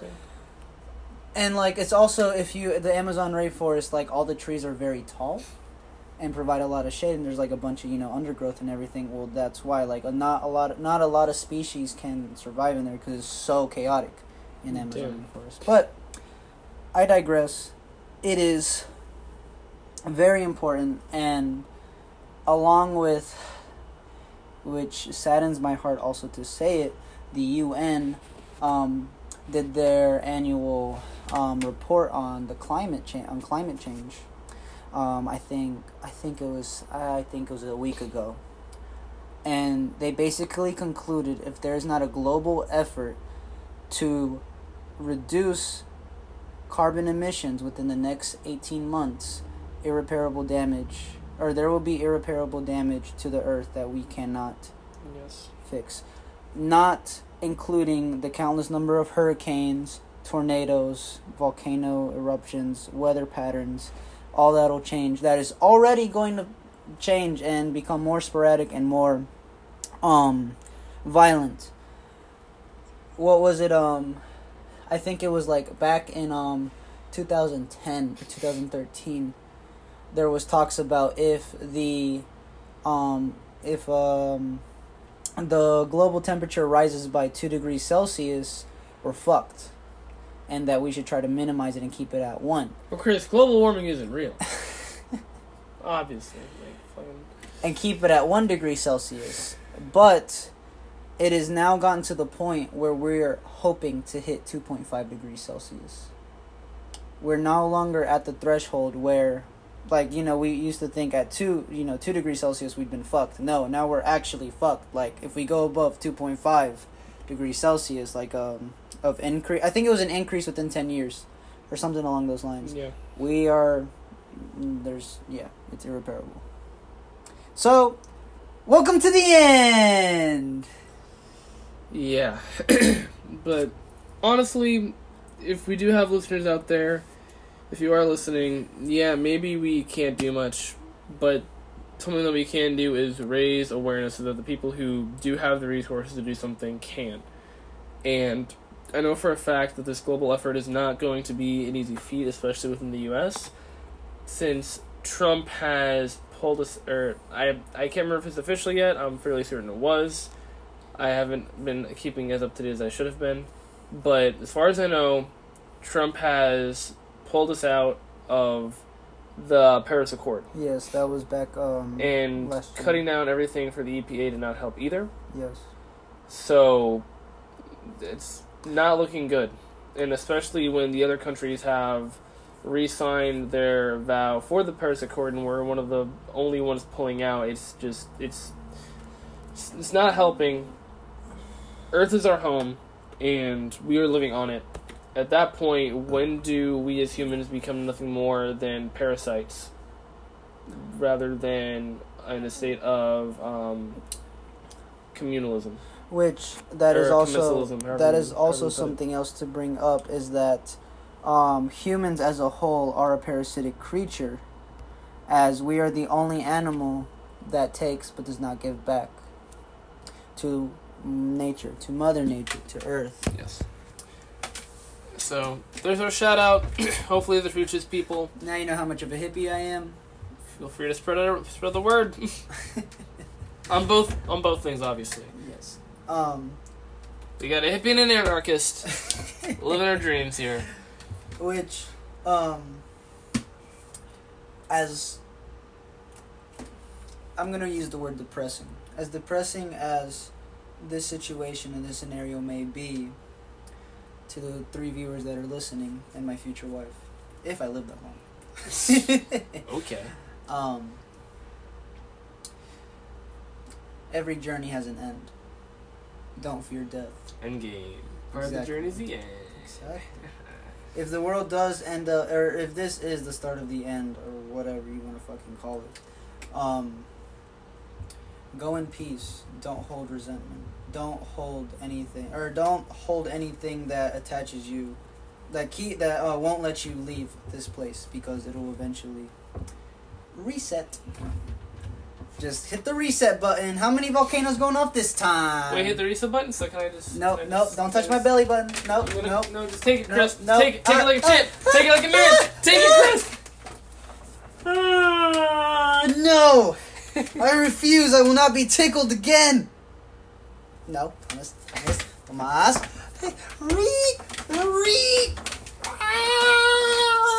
Alright, you fucker. You fucker. You really wanna fucking tickle me? Oh, you fucker. Alright then. Now that we came to a stalemate. Stalemate. I call this a momentary impasse. I'll call it a draw then.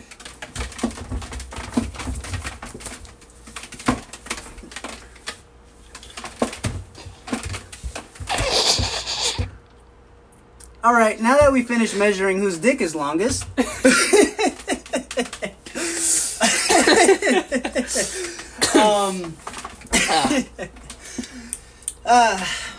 30, good 5 minutes, no, a good minute of our life we're never getting back. Hashtag wasted. That being said, damn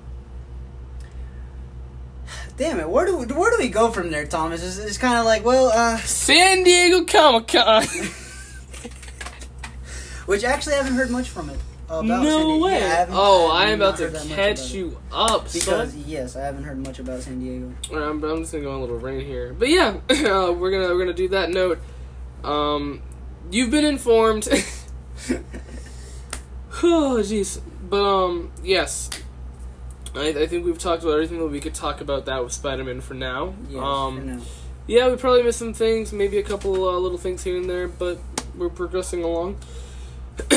So, with that said, we are going to go into a little bit of Hall H and San Diego Comic-Con.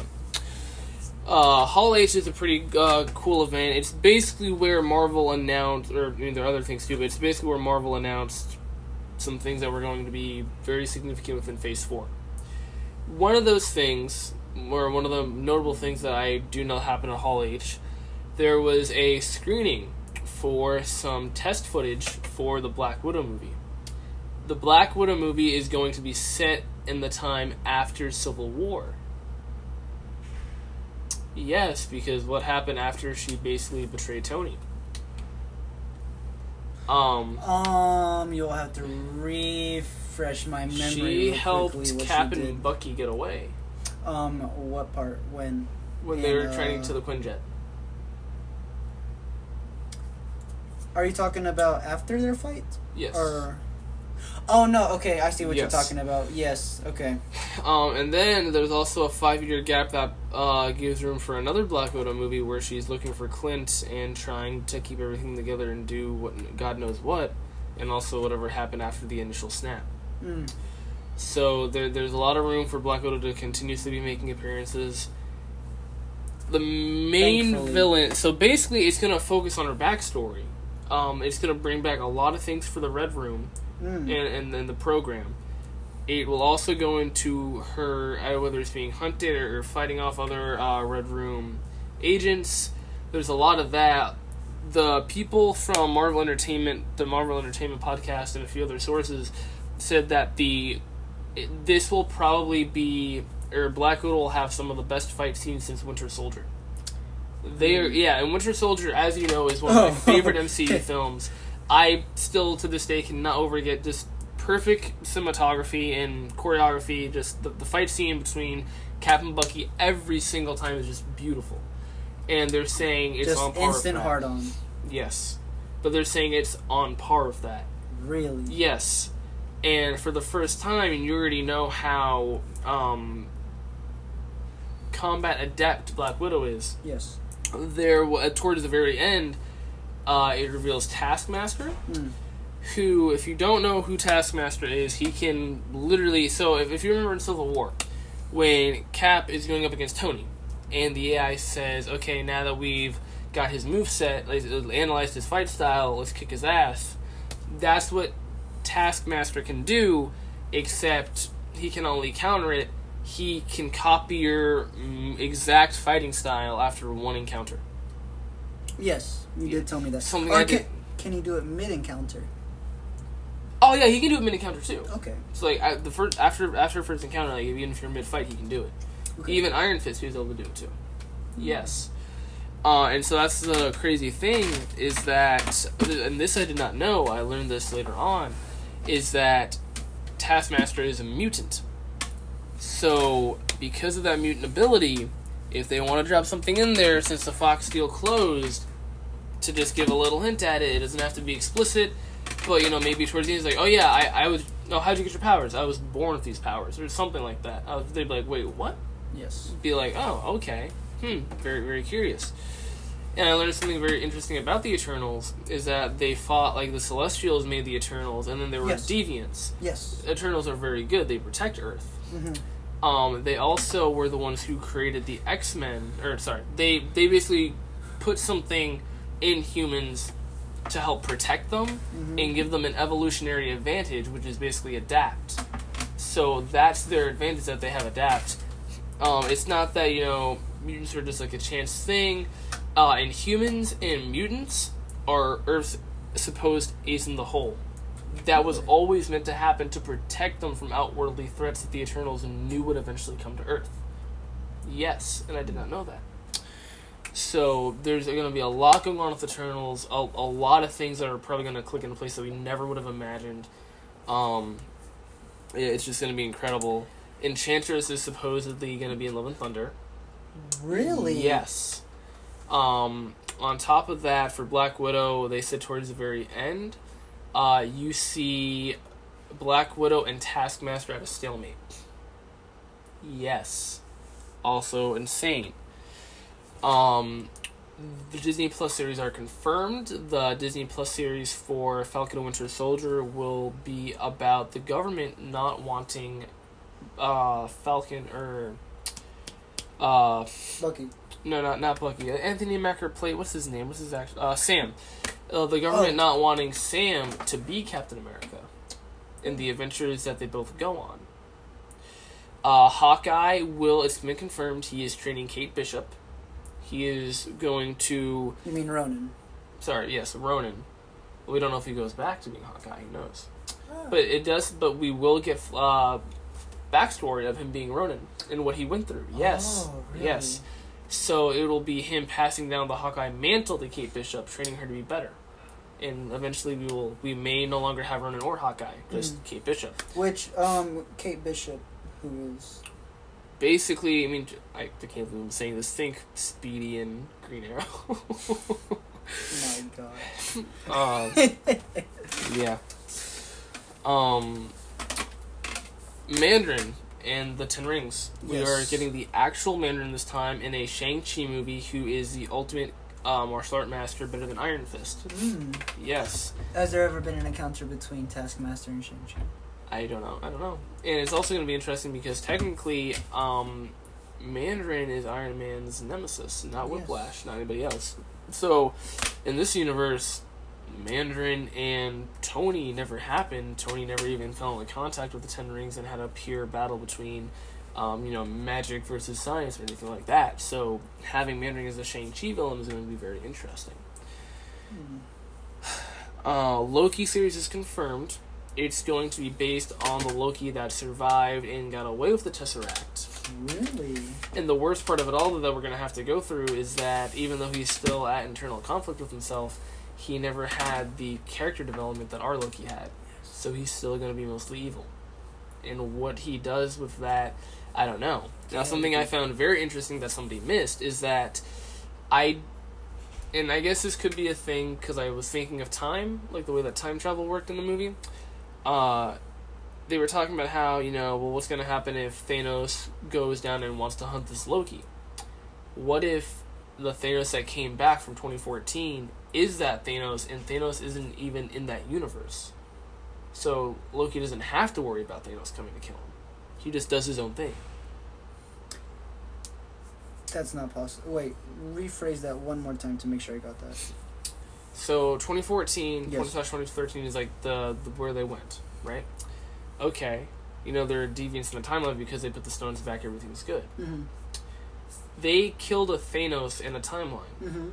There is no Thanos in that universe. He's gone. Yes. So all of his words that were conquered, no longer conquered. Yes. No one even has to worry about Thanos' rule, which is going to leave a very big power gap for villains and also bring a lot of pros and cons. Mm-hmm. But at the same time, I don't know if that timeline is interacting with Loki's timeline. When Loki was going to get the Tesseract, he was also doing it because he was scared of Thanos, and Thanos threatened to kill him. He was under Thanos' control. If there's a Thanos in Loki's timeline, I'm not sure. Yeah, there is. Why? Because in order for there not to be a Thanos in Loki's timeline, they are the instant that Loki would have teleported, or either before Loki would have teleported or after Loki would have teleported, the Avengers would have still had to be in that timeline, that same exact timeline that they teleported into, right, or that they traveled to. Mm-hmm. That Thanos would have had to be killed. But okay, it was because they traveled to a different point in time. Oh, that's time. right. It was the Guardians of the Galaxy. Yes. Okay, that's right. So, they traveled. It was the version of Thanos it was the timeline Thanos, or the Thanos that was killed was the one from the timeline that, fucking War Machine and Nebula, Hawkeye, and Black Widow went to. Okay.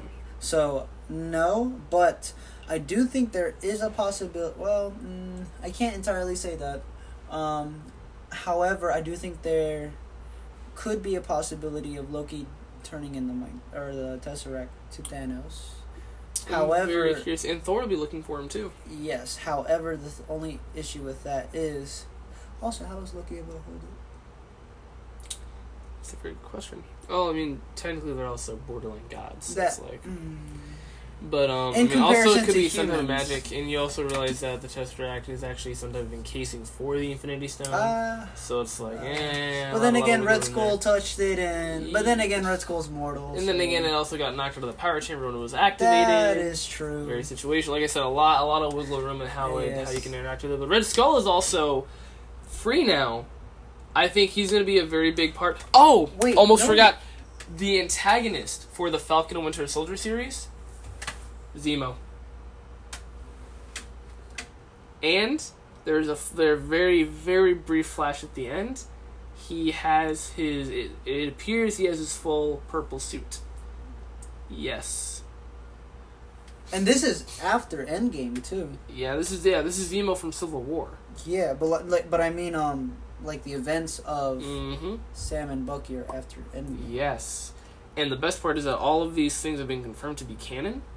They are all going to be directly tied to the Marvel Universe. And instead of having sense, because again, this is Disney and Marvel, so they can continue it or end it whenever they want. They are not on a defined streaming service, so they don't have, pressure of you have to do this amount of this amount of episodes, and this amount of season. They're even debating on doing seasons. They're calling these episodes events. Marvel events that happen within our universe. So it's gonna be a lot. I feel like the story's gonna be very good quality. And Agents of S.H.I.E.L.D. canon was very iffy. We thought it was for the first 2 seasons, and we learned that it wasn't. It's kind of deviated from that. Although in the season 5/4, it talked about Thanos coming to Earth, and then I won't even get into that. So it's just like a lot of little things there, but mainly with that just being canon and everything, it's just. It's gonna be crazy. The budgets are gonna be better because you think about Agents of S.H.I.E.L.D. being on TV, they have a pretty strict budget. It's airing on television. You have to deal with ratings, this and that. We're talking about Disney and Marvel, who have made billions. Their budgets are gonna be significantly better. Not only that, but I also think with the with Disney Plus. A lot of what is $12? If I remember. I don't know, but I know I'm getting it. Because the very first one is going to be the What If series, and the first episode is going to be that Peggy Carter gets the serum instead of Steve, but Steve ends up getting a very basic type of prototype suit from Howard. Oh. Yes. I see. Well, when is the I'm looking I am very excited to look forward to what may come from Marvel now that they've partnered with Disney. I am very enticed to get the Disney Plus series just because, but then I have to cancel the other ones. No, I'm getting that one. Decisions. I'm getting Disney Plus. Isn't it coming out in Not soon enough. No? Not soon enough. I don't know. I'll have to search it up, but I'm excited. With that being said, though, we are finally closing in to the last minute. I mean, do we need another segment? I mean, do you feel like everything's been covered? I think so. I think we could cap it here and do another podcast this upcoming week. All right. Because, again, we're taking it easy. I will say, closing thoughts, thank you all for listening. We hope you enjoyed. Please share it out. We're available on Google Podcasts, Overcast, Pocket Casts, you name it. I'm going to be updating this on my blog as well. We're writing a little tidbit here and there. You can find us at TK_tomfoolery on Instagram. I'm also the Winter_Soldier. I don't know what yours is. _Toldio. Toldio, Toledo.